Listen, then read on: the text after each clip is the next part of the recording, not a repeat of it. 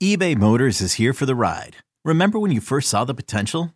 And then through some elbow grease, fresh installs, and a whole lot of love, you transformed 100,000 miles and a body full of rust into a drive that's all your own. Look to your left. Look to your right. It's official. No one's got a ride like this. There's nothing else that sounds like, feels like, or looks like the set of wheels in your garage.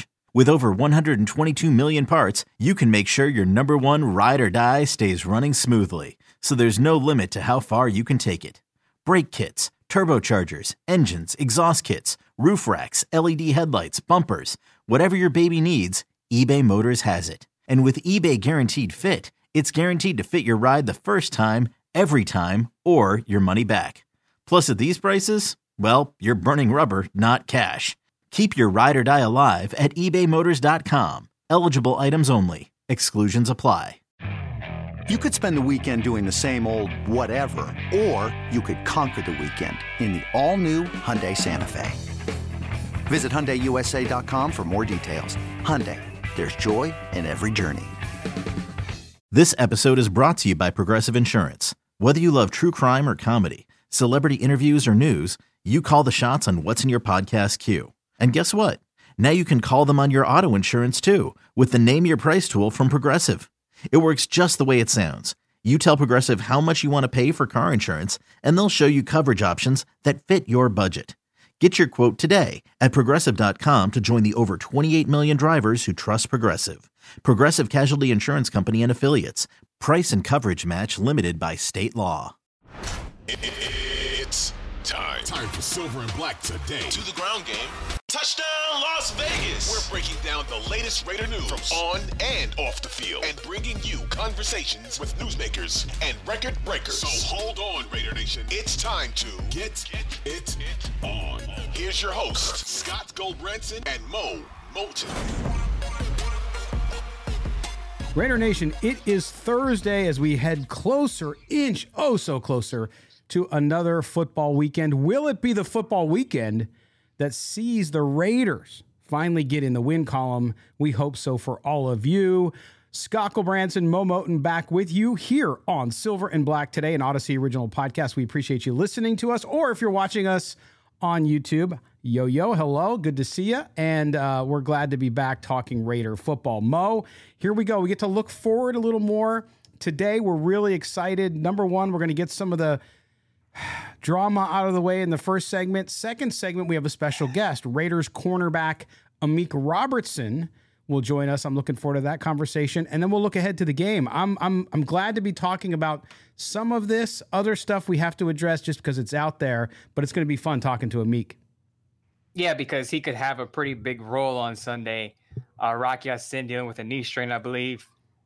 And as a lot of people know, Nate Hobbs dealing with concussion. So we'll see if those guys play. If not, Amik will probably be on the field, as I said, in a huge role against Denver Broncos. Yes, Denver Broncos coming in. The Raiders are banged up in a lot of different places, and we'll talk about that a little bit. But, Mo, let's start with Car Wars. Yes, the Derek Carr drama is back in full 2017 through 20 drama mode. We saw Dan Orlovsky, you and I both tweeted it out about Derek Carr and not finding Davante Adams. Now, one man's opinion looking at the film.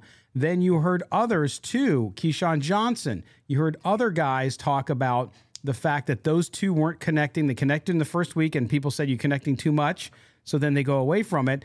People are looking and studying Derek Carr's performance, which there's nothing wrong with. When you're a professional athlete, that's what you do. Now, again, as we've said on this show, the 3-game losing streak is not all Derek Carr's fault. There's no question.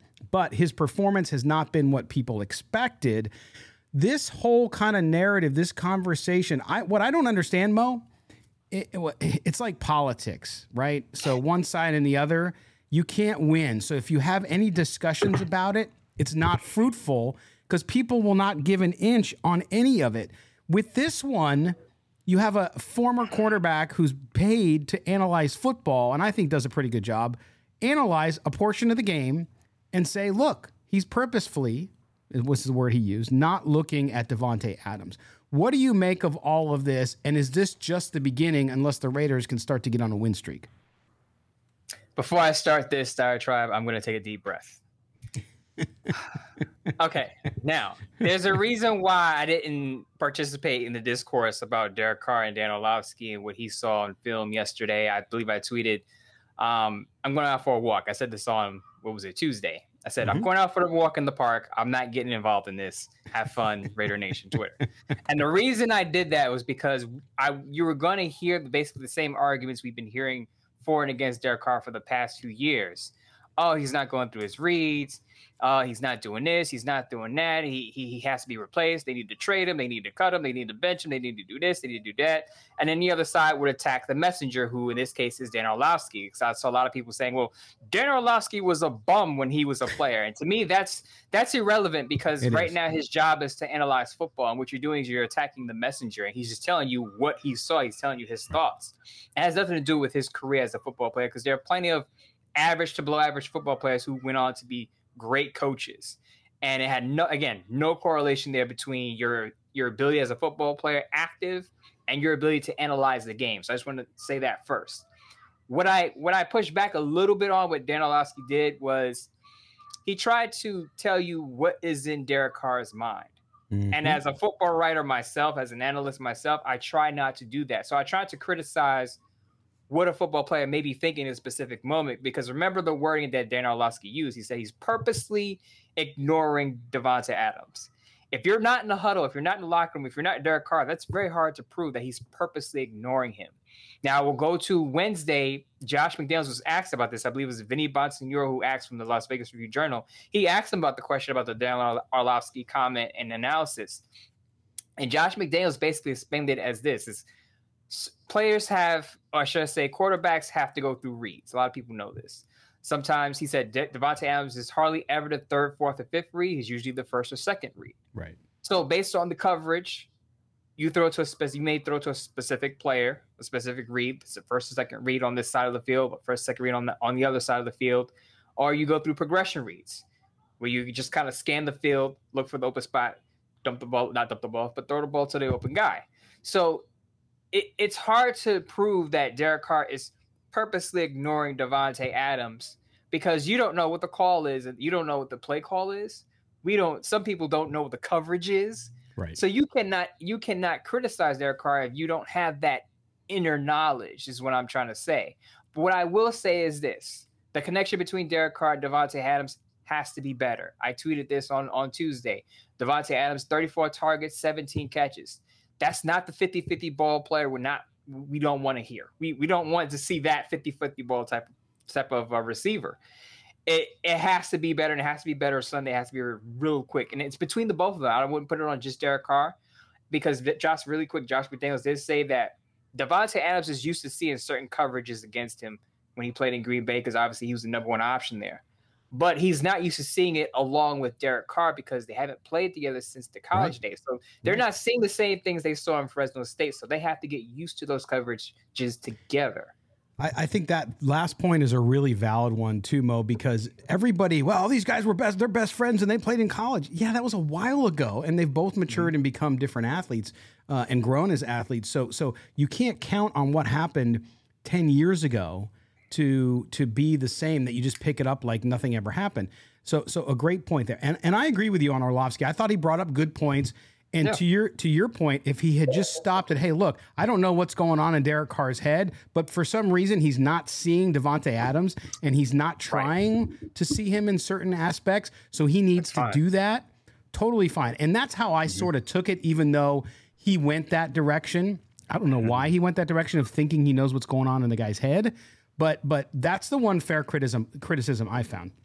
But I didn't look at it as some big, heavy criticism of Derek Carr. I really didn't look at it. I know fans, especially those who love Derek Carr no matter what happens, could see it that way. So I understood, and that's why you said you were going for a walk, because you knew where it was going to go. But at the same time, I see other people need to look around and understand what's happening. To say that Davante Adams isn't getting the ball because he's double teamed, Not true. He was triple teamed in Green Bay, and Aaron Rodgers got him 50-50 balls that he could catch. So don't feel like you defend the player you like by offering excuses. The bottom line, I think, of all of this, and we said this on the show, on the Mailbag show yesterday and on Tuesday's show, and of course on Sunday's postgame show, we talked about it too. Derek Carr just is not comfortable. He's not playing his best. There's no question he's not playing his best. And so that doesn't mean he's playing terrible. He's just not playing his best. He's not finding all of those great weapons he has. And I think if you look at it from that perspective and don't take a criticism of Derek Carr as somebody calling your mother a nasty name, then you're open up to it and say, yeah, you know what? I love Derek Carr. I think he's the best quarterback we can get. But yeah, he needs to do better. I mean, everybody on this Raiders team will tell you they will do better. When we talk to Meek Robertson, he'll tell us, I'm sure, his defense and himself have to do better. So there's nothing wrong with that exploration. Other people are also talking about Derek Carr and his slow start. So I think people just need to keep that in perspective and not take everything as a personal slight against their fandom and their team. You're in the arena. You get criticized. It's part of being a professional athlete.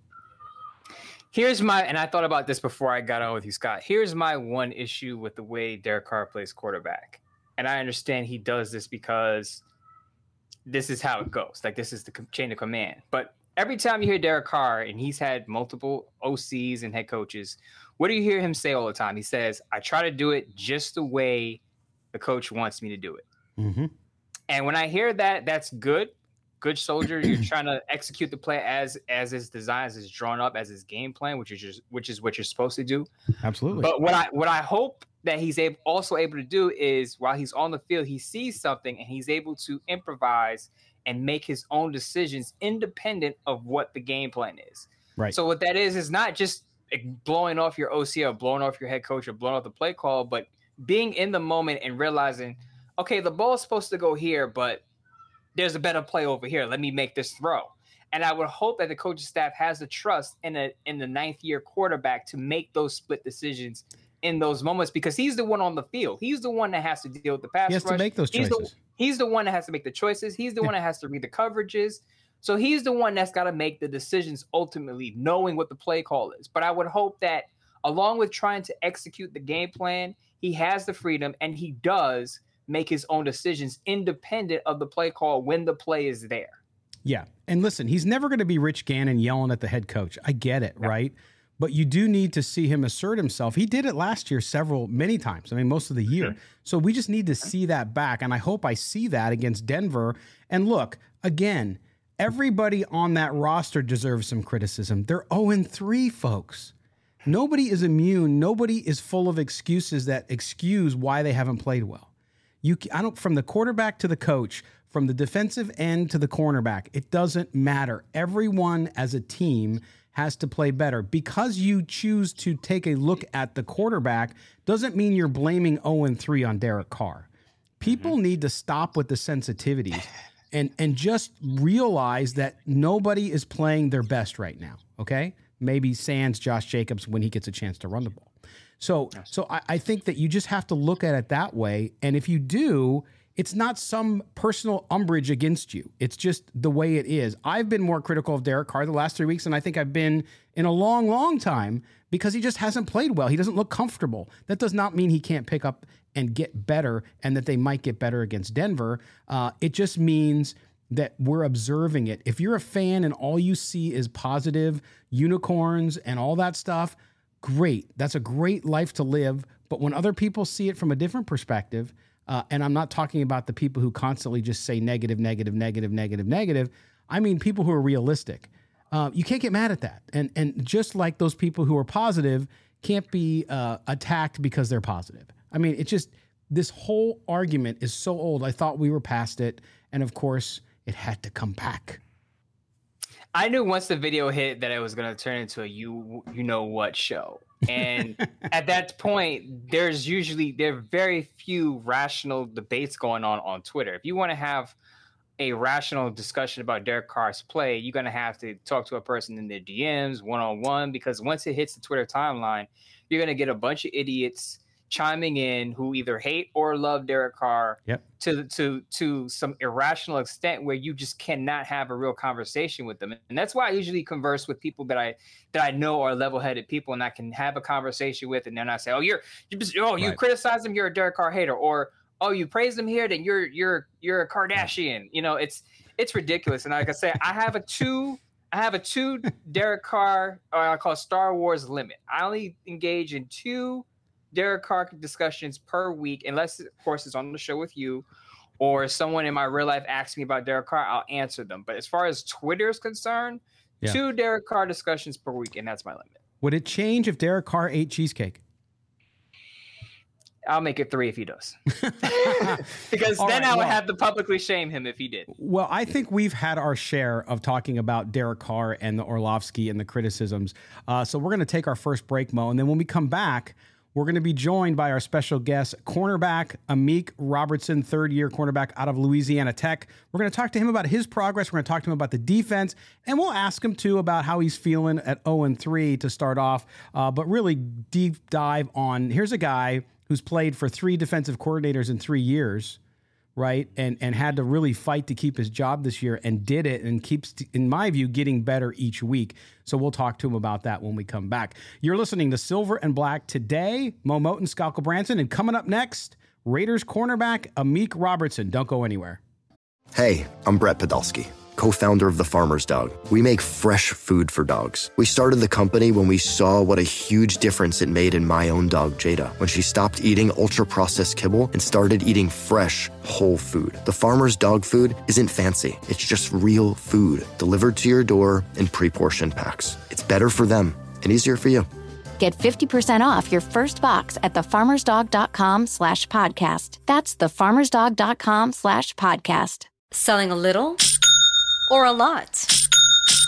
Shopify helps you do your thing, however you cha-ching. Shopify is the global commerce platform that helps you sell at every stage of your business. From the launch your online shop stage, to the first real-life store stage, all the way to the did we just hit 1 million orders stage. Shopify's here to help you grow. Whether you're selling scented soap or offering outdoor outfits, Shopify helps you sell everywhere. From their all-in-one e-commerce platform to their in-person POS system, wherever and whatever you're selling, Shopify's got you covered. Shopify helps you turn browsers into buyers with the internet's best converting checkout. 15% better on average compared to other leading commerce platforms. And sell more with less effort thanks to Shopify Magic, your AI-powered all-star. Shopify powers 10% of all e-commerce in the US. And Shopify is the global force behind Allbirds, Rothy's, and Brooklinen, and millions of other entrepreneurs of every size across 175 countries. Plus, Shopify's award-winning 24/7 help is there to support your success every step of the way. Because businesses that grow with Shopify. Sign up for a $1 per month trial period at shopify.com/Odyssey Podcast, all lowercase. Go to shopify.com/Odyssey Podcast now to grow your business, no matter what stage you're in. Shopify.com/Odyssey Podcast. Welcome back. Silver and Black today, an Odyssey original podcast. If you're listening to us on Odyssey, thank you. If you're listening to us on 98.5 The Fan in Las Vegas or 1140 The Bet, welcome as well. We're real excited to be joined by our next guest here, and that is Raiders cornerback Amik Robertson, third year out of Louisiana Tech, joins us now on the Newsmaker line. And Amik, appreciate you being with us and talking some Raider football and how things are going so far this year. How you doing heading into the weekend, getting ready for Denver? Everything's going smooth, enjoying practice, taking care of my body, making sure I'm healthy. Taking the game plan, listening to the coaches. So overall, everything's been going smooth so far. Well, Amik, let me start real quick with get the more negative thing out of the throw. You guys are 0-3. It's tough when you're going through a stretch like that. But it seems to me like this team, this brotherhood, especially the guys that were there last year and everything you went through, it seems like you're just plugging away, getting ready for Denver and not letting any of those negatives sink in. Is that a correct read? Yes, definitely. At the end of the day, it's hard to win this league. Of course, everyone wants to, we want to win every game. But sometimes, you fall short due to the little things, mistakes that you make as a team. But at the end of the day, you got a 24-hour rule. You got to move on and focus on next week because that's the most important thing. It's always important to worry about that next game because that's the most important game. All right. Cool. So Rocky Ya-Sin, Nate Hobbs both banged up. It's a possibility they may not or may play. Does your preparation change at all, knowing there's a higher probability that you could be on the field in a big role at all? Not really, honestly. Every week, week in and week, like every week, I always prepare like I'm going to play. So whenever my name's called, I know my job and I know my responsibility. So at the end of the day, it's the same thing. It's focusing on the little thing, listening to my coaches, and practicing like I'm in the game. As I'm in the game. So I don't think I change my preparations. I always think my preparation is very key. So each and every time I'm at practice, I practice. If I'm with twos, the ones, whatever, I still practice like I'm about to play. So whenever my name is called, I'm always ready. Absolutely. So right on. So when I say you're coming out of Louisiana Tech, there are three things that came to mind as describing you as a cornerback. One, instinctful. Two, I noticed you work a lot on your footwork. I know that's big with you. Another thing is not really a football term, but just I thought you were a junkyard dog, meaning you're willing to get in there, make some tackles near the line of scrimmage. A guy that has over 20 tackles for losses on a collegiate level is not someone who's a soft football player. So you're willing to get in there and mix it up. How would you describe yourself as a cornerback on the pro level? I think, as a non, I'm still building. I'm still building, trying to be one of the best. I'm still building myself up to be the best I can be. But at the end of the day, I look at myself as a competitive, fearless guy. At the end of the day, I look at my size doesn't matter. So I just play. I try to play as big as possible. So I look at myself as probably a fearless corner, fearless DB. Yeah, and Amik, it's one of those things where I look at you and I have so much respect for you because of how hard you work, and that's always been something going back to the previous coaching regime. And you've had 3 defensive coordinators in 3 years. Talk a little bit about what it's like now with Patrick Graham and the differences. And I've seen you really flourish since the preseason as you get more playing time, especially. Talk a little bit about how that culture, the coaching staff, and what you're doing now and how it's contributed to your growth this season.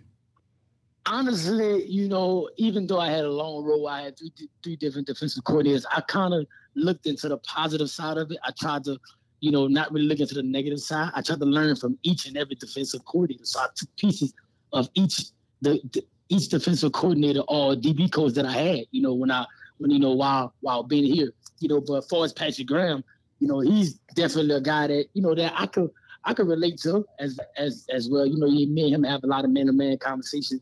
And most importantly, he believed in me, so when you got a defensive coordinator that believes in you, that stands in your corner, that you don't have to really think too much when you're out there. You could just be you. And that's what he tell me, just be you. Like who you are, be yourself. And I know he know that I flourish just being myself. He know I got an incredible work ethic. He know I'm competitive, scrappy. So at the end of the day, he just tell me to be me. And that's what I try to do each and every day, every time I step on the field. Now, Amik, I know in the collegiate level, you played a lot on the outside. You get on the pro level, and you have to be versatile. So you got to play on the outside, you got to play on the inside. Could you explain to our audience what's the difference between being a boundary cornerback and a slot cornerback? What are your responsibilities, and how does your role change? I think the difference. I think the only difference is with it is the spacing. The spacing when you at you got the sideline to help you when you're a boundary corner or when you're a field corner, whatever. When you're a slot cornerback, it's a lot of space. It's a lot of. I mean, when you're in the slot, it's a lot of space that the slot guy could work with. When you're a boundary corner and the field corner, you got the sideline to kind of help you. Whatever. Right. And on top of that, when you're in the slot, you also what I didn't learn kind of in college was run fits. That's what kind of I struggled year 1 and year 2. With run fits. Like knowing what gap to fit as a nickel. If you in this coverage, if you in cover 3 coverage, you got to fit. You're outside contained guy. If you cover 2, you got this B gap. So it's like, and you got to, the lineman pull. Now you got the opposite A gap, like stuff like that. I never learned, so that was kind of something that I kind of had to adjust to. So I think the difference between it is that you got a lot of, if you to the boundary or to the field, you have help with the sideline. But when you're in the slot, you have to know run fits, and also it's a lot of spacing. So you got to be very quick. You have to be very quick on your feet. That's a great response. So now you and Nate Hobbs both have had to move inside and outside. Do you guys learn from each other? Yes. Do you guys help each other with that transition at all? It's crazy, believe it or not. I learned from him, man. I learned from him, coming in because he he was able to adjust to it so fast. He was able to adjust to it so fast. And, you know, at the end of the day, man, this is the best of the best. You know, this is the NFL. Some guys catch on fast. Some guys catch on later on. You know, I finally caught on now. So now I'm able to play fast the way I want to play. But, of course, as far as Nate Hobbs, man, incredible football player. And we learn from each other. Like, far as he learned a lot of stuff from me with his press technique. We go after practice each and every day. Me, him, and a couple of other DBs. We go out there each and every day after practice, no matter if we tired or not, work on our man coverage, our feet, you know, and, you know, working with that. And he also helped me with the run face, being able to read and react, you know, faster. Yeah, speaking of reading and reacting, let's touch on your first career interception in the NFL, Kyler Murray. What a nice play. Talk us through that a little bit. How good did that make you feel? I mean, all this hard work you've put in, like you said, you've been learning and everything's kind of clicking for you now. Talk about that play and how that validated all that hard work for you. I think it was a great moment. You know, it was fully, like, after making the play, it was fully emotions. You understand, I haven't touched the football, haven't caught it. I went from having 14, you know, having my hands on the ball nearly each and every play when I was in college. From in the league, you know, kind of starting off slow. So, you know, it was kind of, you know, what came with that play, I was very, very excited. You know, it was a very great moment, but it also came with a lot of emotions, you know, a lot of emotions kind of, you know, with myself, you know, everything that I've been through, you know, but at the end of the day, I was just doing my job, listening to my coaches, man. And, you know, they told me it was going to come. I just had to make that play. And I knew I was the guy. You know, I knew I had to be that guy to make that play. I knew it was my time. And, you know, I just made the play. You know, I thank God and I thank my coaches for it. Yeah, and Amik, you know, we talked a lot about coming into this season, you know, with you guys, with a new system, with new coaching staff and all that there would be some adjustment time. It would take a little bit of time for everything to click for everybody to get on the same page. And we've seen that through 3 games, right? There's been times when you guys are playing knocked out against Tennessee. You did not let them score in the second half. You held them scoreless. How has that been for you guys? Is that adjustment, are things starting to click overall for the defense now? Are you starting all to feel comfortable? I definitely think we are feeling comfortable. We are doing the right things, but I think we have to start doing the right things longer or quicker. You know, starting off faster as a defense.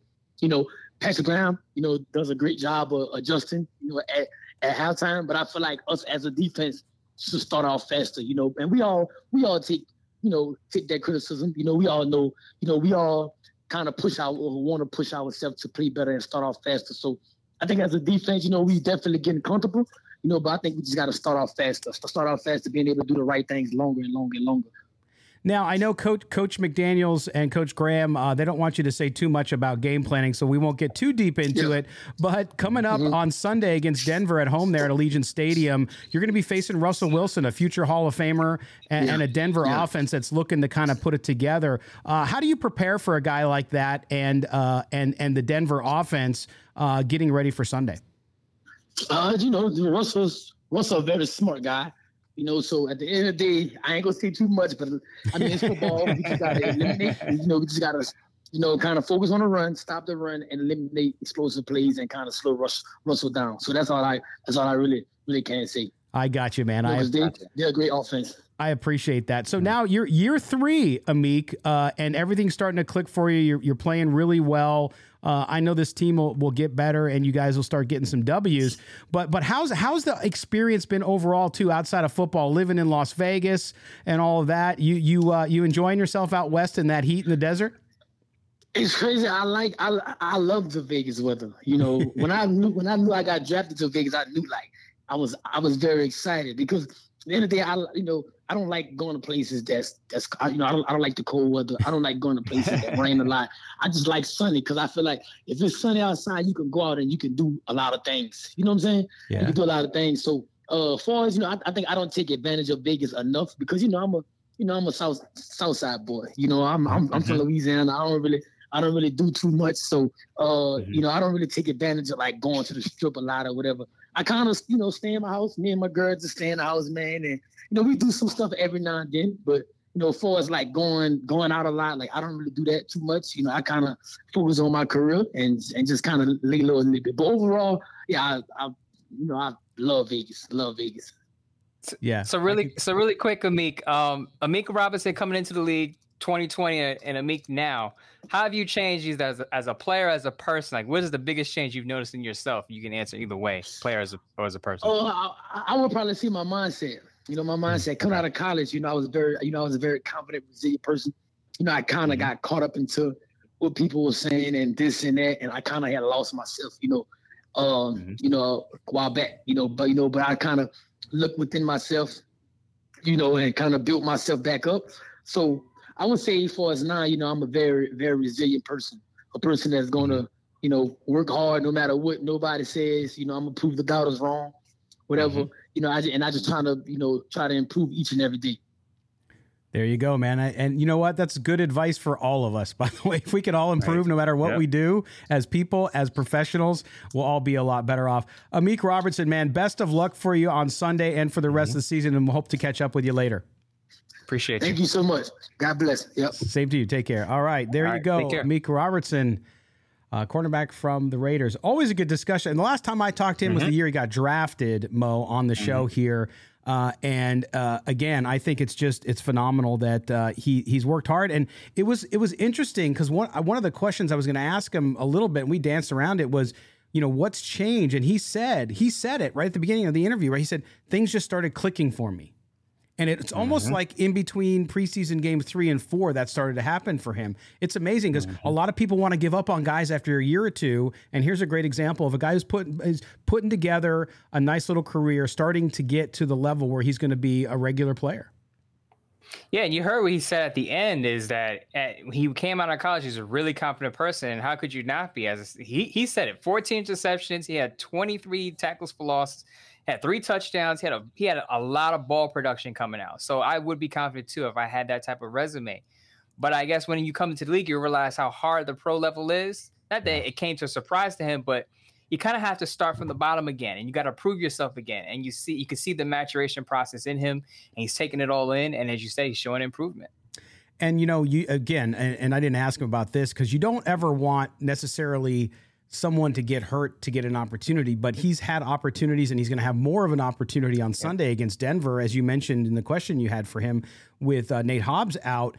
But when you do get the chance, no matter what the reasoning, you have to take advantage of it. And no player's perfect, but Amik Robertson continues to, in my book, to become a really solid NFL player. And you can tell why. He's a grounded guy. He talks about not going out too much, staying home with his girl and all that stuff. That's good. And you know what? When you're trying to improve yourself, when you're trying to continue to be a professional athlete, you got to do it, especially a guy 5'8", right? I mean, let's face it, it's not a sport of small dudes.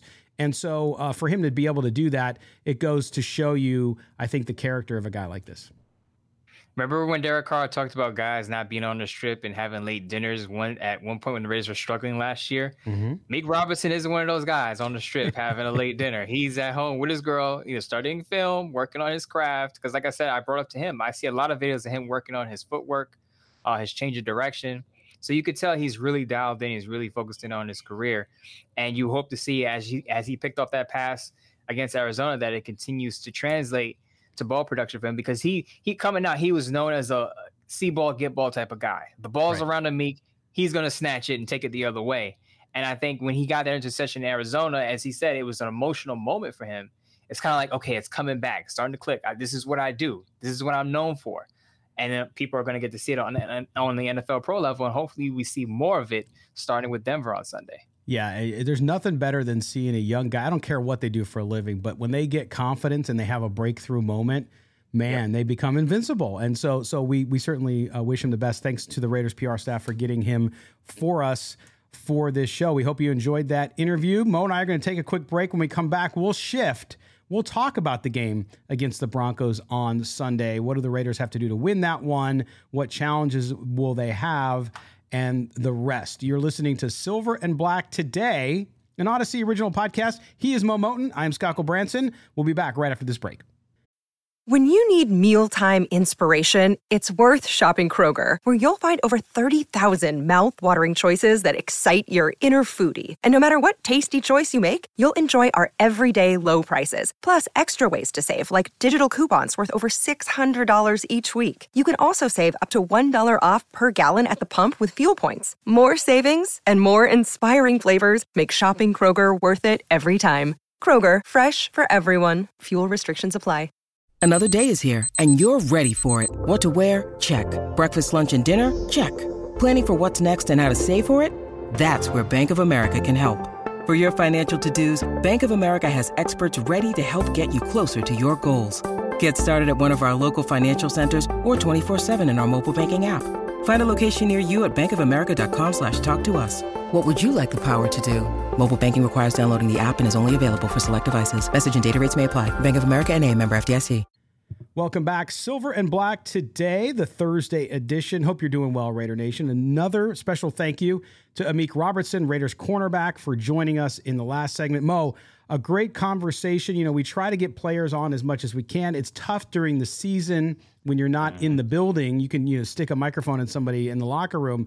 But we appreciate the Raiders PR staff for wrangling Amik for us. A guy you and I have kind of talked about, thought he was going to go away there towards preseason when he didn't seem to be playing that well.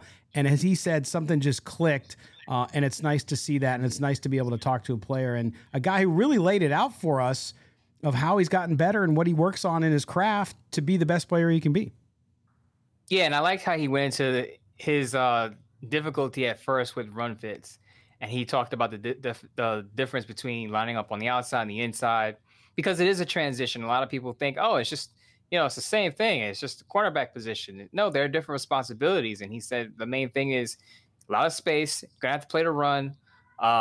There are routes that certain bigger receivers may run, smaller, faster receivers may run. You have to be prepared for all of that. So I think there's a lot more to going into a slot cornerback's mind when they step on the field, because there are so many things that they have to watch out for. Whereas you're on the boundary, you're on the boundary guarding the boundary or the field version of the position. So you don't have to worry about, hey, I got to play to run. I got to not, fall for the eye candy, the fakes and all of that stuff. When you're in the slot, a lot of that stuff comes into play, and he's picking it up. He said he learned a lot from Nate Hobbs, which is a good thing. That's actually my nickname, Eye Candy. Did you know that? No, I'm kidding. Mo didn't even laugh very hard at that one because he's like, what? What's going on here? Oh, my God. Like candy corn. Eye candy corn. Oh, God. I cannot stand candy corn. Now watch. Somebody's going to be like, Mo, if you lose this next fantasy football game, which is possibly to happen because my team sucks right now, you got to have some candy corn on Halloween. I'm like, gosh, here we go. Well, here's the deal, though. My wife bought my kids candy corn, and you would have been proud because I told her, I said, absolutely not. I don't want to buy candy corn. She said, well, the kids, I go, I don't care. The kids don't know what's good for them. They're kids. Don't get them candy corn. Get them something else. So she buys the candy corn. I'm like, oh. I go, you know what? I'm going to tell Mo you bought candy corn. She's like, what are you talking about? I said, Mo, candy corn. So I started telling her all the food stuff. And she's like, oh, yeah, no, I've listened to the show a couple of times, the cheesecake. I knew about the cheesecake and the pizza and all that kind of stuff, which my wife tried early in our marriage to get pineapple pizza, would not allow it. I said, hey, divorce, there's the door. Plain and simple. Down, Scott. Dude, there's some things in life you cannot bend on, okay? Mm-hmm. Marriage is about give and take, no question. But when it comes to pizza and pineapples, no, sir. All right, back to football. Sorry for the food digression there. But Mo, you talked about Amik. He's going to have this bigger role with Nate Hobbs out, obviously, against the Broncos on Sunday. Let's talk about the Broncos. What is this Raider defense? Let's start on that side of the ball. Russell Wilson has been a flop so far in Denver. I'm a Russell Wilson guy. I like Russell Wilson. I still think he's got plenty left in the tank, but they're having trouble, which Raider fans know all about. The Raider offense is having issues too. So is the Broncos. What are you seeing from them? What kind of challenge are they going to present that Raiders defense? It's funny because I think Russell Wilson is most dangerous when he's on the move. Mm-hmm. So you know how fans want Derek Carr to be more mobile because he has the athleticism to do it. That's when Russell Wilson is his most dangerous. I think when he tries to be a pocket passing quarterback, it takes away from why he's special and why he was able to get to a Super Bowl and and win and go to a bunch of, have a bunch of Pro Bowl nominations and whatnot. But when he's on the move, the Raiders are going to have issues. And we saw it with Kyler Murray. Now, he's not on the Kyler Murray level right now in this point in his career. But when he first got into the league, he was scrambling around. Like, you couldn't, and Russell Wilson is under 6 feet, so it's hard to find him behind a big offensive line. But when he starts moving, when he's mobile and he's improvising, I think that's when he's most dangerous. So if we see a Russell Wilson who's mobile and in and out of the pocket, could be trouble for the Raiders if they can't corral him or have a spy on him. So then we think about, the next closest example, and even though he's not at the level of Kyler Murray because the legs are older, let's face it, when you look at how the Raiders played the Cardinals, that second half, Kyler Murray started moving around. The Raiders, if they get the pressure and they flush Russell Wilson out of the pocket, is that necessarily a good thing? Or is this one of the situations where you want to bracket him a little bit, keep him in the pocket and make him throw the ball? I think you want to keep him in the pocket because I think once you force him to move, it could be trouble because as we saw with Kyler Murray, the Raiders just weren't, I don't want to say they weren't prepared for it, but they didn't have the bodies to counter that. So that could be to the Raiders' detriment once he starts moving. I think you want to keep him in the pocket, but you also want to get some pressure on him. You don't want him to sit back in the pocket and have Oreos and cookies and milk and pick apart your secondary. You want to put some pressure on him, and that's been our angst about the Raiders' defense is that they're not getting enough pressure. And I know sacks aren't everything, but I believe Max Crosby is the only defender with a sack on the roster right now. So that has to get a lot better. Chandler Jones, I know I said this last week. I said this previous show. He's got to show up. Eventually, he's got to show up, but the Raiders' defense is going to be better. Yeah. Okay, so now if we switch sides of the ball, Mo, and we think about the Raiders' offense against this Denver defense, which is still pretty good, what do the Raiders have to do? We've heard all the talk about Derek Carr. We talked about that in the first segment and what he's got to do. I have every confidence, even though I've said I'm not sure Derek Carr's future is in Las Vegas after this year, depending what happens. I still think, though, that Derek Carr is going to have a good season, that it will start to click like it did for Amik Robertson on defense. I think it'll start to click for Derek Carr. Do we see overcompensation, though, from him this week now because of this criticism with not going to Davante Adams? Is Josh McDaniels, despite what he said in the press conference, going to push plays towards the receiver more? Or what happens here with this offense? What will tell you in the first series you see them come out? What are you looking for to see how this game's going to go for Derek Carr, Josh McDaniels in the offense? I want to see how quickly, how early, how often they get Davante involved. Now, if the first two series Davante has like 8 targets, you know what type of day it's going to be. Davante's going to have about 20 targets. He's going to have about 100-something yards and a touchdown or 2, which may be a good thing because to me, it's not about the target volume because a lot of people are arguing about, after week 1, you said he was going to Davante too much, and then when he spreads the ball around, you still complain. It's not about the volume. It's when he goes to him. So when the Raiders are in the red zone, they're struggling to put the ball in the end zone. That's when you go to Davante Adams. I believe he's had double-digit touchdowns his last 2 years. That's what you brought him in for. Not to just rack up a bunch of yards, but so you could finish drives, because that's what he did in Green Bay. So when the Raiders are in the red zone, inside the 20-yard line of their opponent, go to Davante Adams, run the football, mix it up. You'll get good results. There you go. See? So, Mo, you mentioned in the few minutes we have left, let's talk about, number one, your prediction. Raiders, Broncos, this is, again, a must-win game for the Raiders with the Chiefs looming the following week in a big game in Kansas City. How do you see this one netting out for Las Vegas? Do they win the game? Do they get the offense back on track? Or is it going to be a slogfest? This is going to sound like I don't want to cop out because there's some uncertainty there with if you're down 2 cornerbacks, I wouldn't feel good about the Raiders' chances. Now, I think Amik is going to step up to the challenge, but what about the other side of the field? Remember, Anthony Averett's on IR. If you're down 2 starting quarterbacks, it's going to be tough stopping Courtland Sutton and Jerry Jeudy. Now, if they have at least one of those guys, Nate Hobbs or Rock Ya-Sin back and Amik Robertson, I have the betting column that came out on Bleacher Report. I have the Raiders winning the game by 2, but I have the Broncos covering simply because of this. The Broncos, as you said, their defense is pretty good. So I could see this game coming down to 1 or 2 point margin. Now the Raiders are favored by 2.5. And again, I think the Raiders can win, but if they do win, it's going to be by 1 or 2 points because Denver's not going to let them score, not going to allow them to score a lot of points. And as you said, the Denver Broncos offense has been struggling. They scored 11 points against the 49ers last Sunday. The Raiders offense hasn't been able to put together a complete game. They play a good quarter here, a good half there. So I could see it being a 24-22 game like the Titans game, but maybe even lower. It could be 23-21. I believe that's what I had on the column. My colleagues more said 23-20, but I said 23-21 simply because the Broncos defense is going to shrink the game. It's going to make it very tough for the Raiders offense. Yeah, and I think it's going to be very tough for the offense too. I think they might play better, but I think this is going to be a low-scoring game. I really do. I can see the winning team, low 20s, 20, 21 points, and the other side, 14, 17 points, something like that. I'm going to pick the Raiders because I want some positivity on the podcast. I really think this game at home with everything everyone's heard, and I know they all say they don't listen, but they do. And I think, I don't know if you heard Michael Lombardi talking about the Raiders on his GM Shuffle podcast this week, but he talked about it. He said, look, they're just not executing. He said it's not necessarily that they're not calling the right plays. And he mentioned his son is the offensive coordinator, even though he's not calling the plays. And he said, I would tell him this, they're just not executing. When you have Darren Waller dropping 2 huge passes, which both probably should have been touchdowns, one was for sure, the other probably was as well.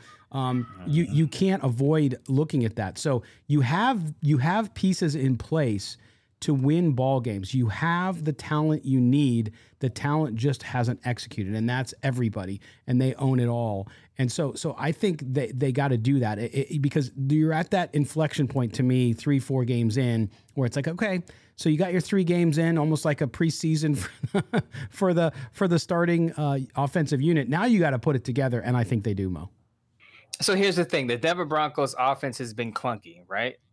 The Raiders we've seen flashes, but we've seen more from the Raiders offense than we've seen from the Broncos offense. That's true. Very true. To be honest with you. So to me, like I said, I think it's a 1 or 2 point game because of the Broncos defense is going to keep them in it. But the Raiders are going to have to finally put together a complete game to win this one, because if the Broncos hang around, Russell Wilson can get you some points, at least in field goal range. And maybe this time they send Russell Wilson out there instead of their kicker to finish the drive.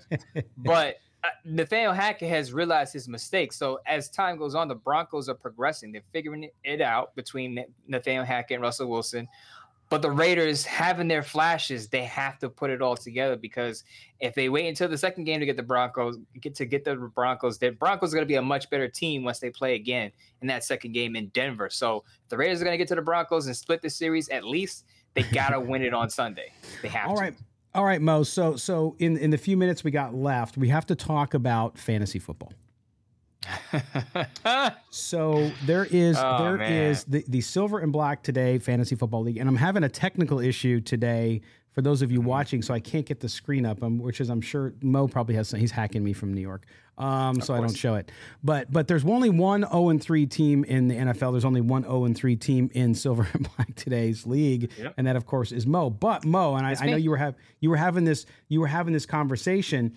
Is you're like 4th or 5th in points. So you've been a victim, and you called it the first week you played me, and I beat you, which was it's matchups, right? It was matchups, and in fantasy football, when you're playing in a matchup league, you can have a great week, and then somebody has a week out of their mind. A game you would usually win 5 out of 6 times, you lose. So as much as I like making fun of you being 0-3, I think it was Slow Jam James who brought that up, or Kelly maybe. No, Kelly would just be rubbing it in on you. But Kelly brought it up. Oh, he did bring it up. Okay, so you look at that, and so you're in last place at 0-3 right now, but you're scoring points. So eventually, it's going to even out. Yeah, eventually it's going to. And I made a joke of this on Twitter, is that my season is very parallel to the Raiders season, right? I'm 0-3. You poor the bastard. Raiders are 0-3. And the Raiders, by the way, are 10th in scoring. They're 10th in scoring with an 0-3 record. How does that happen? That's crazy. Right? So in the Silver and Black League, I'm the 5th highest scoring team in the league, which means I'm outscoring more than half the league. True. But I'm 0-3. So just like you in week 1, where you outscored everyone, Kelly beat me last week and he outscored I believe he had the highest score out of everyone. He did. And he's got 20 more points for than I do. And you only have 9 points less than I do. And I'm 3-0. So it goes back to that point. It's just matchups. Right. I've gotten lucky. And our good friend, Just Win Wendy, who I love, she's a wonderful person. I think she had like 60 points last week. And I played her. I had 100 something or 99, something like that. It killed me to see it because just when Wendy played me, Wendy played me in week 2, right? She had 113, 117 points. She was like one of the top 3 scoring teams. Then she gets to you and she scores 64 points. Wendy, what's going on? She's my gal. Thank you, Wendy. You gave me the biggest punch. You get to Scott and you just kind of roll over. Like, Wendy, come on now. We're supposed to be in this together. Oh yeah, there you go. But just so you know, Multiple Scoregasms, which is a really funny name, by the way. I got to look. I forgot who that was. I got to look it up. Why am I forgetting whose team that is? Anyway, so Multiple Scoregasms, first place, 3-0, along with me at 3-0, because they have the points lead there as well. Then you have Kelly, right, at 2-1. So Kelly, who started off, I think, with the win or with a loss. The Idaho Infidels, followed by North County Raider, Bay Area Raider, Slow Jam James, who we all picked to win the league, is at 1-2. And he's had some trouble with some points, actually, for him. Raiders of the Lost Yard, which is David Stepanian, our producer. Carmageddon, Max Power, Just Winning, which is Wendy, and, of course, Mostradamus. So I will have the image for you guys on YouTube next time. I'm having an issue here on my end, so we'll figure it out. But it's Thursday, and I don't want to deal with it. So we're just going to forge on. But good times, good fun. So when you guys see us tweet about this fantasy football stuff, you know what we're talking about. And we'll do, at some point, we're going to do a separate show. We'll drop a show midweek or something along with the mailbag where we just talk a bunch of, we'll get the party line going here. We'll get a bunch of people from the league on, and we'll just chat about it. But we're just starting out. It's only 3 weeks in, so we want to give it some time. Yeah, I was going to say, we got to get the people, men and women who are in our league on the show just to kind of talk smack, because it's all fun and games. Just remember that I'm 0-3 right now, but if I come back and I make the playoffs, each and every one of you in this league will never hear the end of it. That's true. After you try to bury me, you will never hear the end of it if I come back. I don't see you not making the playoffs. I really do. I mean, at worst, I think you get up. I think, playoffs, we have to get up. Is it top teams, 4? 4. Top so you got to get top 4. That's not. I mean, difference. It's early now. If you go 0-6, maybe. But I'm telling you, at 2-1 versus 0-3. I mean, at 3-0, 0-3, it's not that big of a deal early on, especially with matchups. And we haven't even hit buys yet. Buys kill people. Trust me. I'm 1 game out of 6th place, by the way. Just saying. 1 game out of 6th place. We're 1 game out of 6th place. Yes. Just like the Raiders are number 1 for the waiver claims. Yeah. Right? Yeah. That's a win. I think what's going to happen when the Raiders win, then I'll finally win it. There's some kind of parallel universe between my fantasy football team and the Raiders season. That would be freaky. But anyway, well, that's going to close out our show for this Thursday and for this week. Mo, it'll be interesting on Sunday. We'll see either Raider Nation. We really would like to see a win because we want to get positive questions for the mailbag next week. We want to get some excitement. And more than that, Mo, I want Raider Nation to feel good. I just, we want them to be happy and have a better week next week as they head into October and feel good about their team. Yeah, it's not fun having people talk about the draft and it's not even October yet. That's just not. I've been what guilty you of it want. a little bit. Yeah. Talking about the draft and just basically throwing in the towel on the season already. If the Raiders dropped to 0-4, and then you got the Kansas City Chiefs in Arrowhead, I could see how the fans would be like, well, this is, the season's a lost season. You just don't want to see that just early. Like I said, late September, early October. No question about that one. All right, my friend. Well, thank you again. Make sure you follow Mo on Twitter. You can see his handle down there at MOEMOTON, Mo Moton. Read his stuff. Believe me, you will be smarter and know more about football if you read his stuff on Bleacher Report. He's also the Raiders columnist over on sportsnot.com. So make sure you follow him there as well. You can check out my weekly Stocks Up, Stocks Down, more down than up, Raiders column as well on sportsnot.com. Also follow me at LV Gully the Show, SNB Today on Twitter. You can also subscribe to the show there, the podcast, by clicking the link as well. So make sure you do that. Also, mailbag show. We continue to get questions. I got 5 more questions today. So if you want to mail us questions for the mailbag show next week, which Mo and I love to do, it is mail@silverandblacktoday.com. So we got all the plugs in. It's now time to roll. My friend, I will see you next week. Hopefully after Raiders win. Yes, sir. All right, for everybody here, for our producer David Stepanian, for everybody at Odyssey, for Mo and Scott, thank you so much for being with us. We'll talk to you Sunday. Yes, Sunday on the post-game show here, wherever you get the podcast or watch us. We will be ready to go with that, myself and Murph from Raiders Fan Radio. All right, have a great weekend, everybody, and I hope we can talk to you next time after a Raiders win. Take care.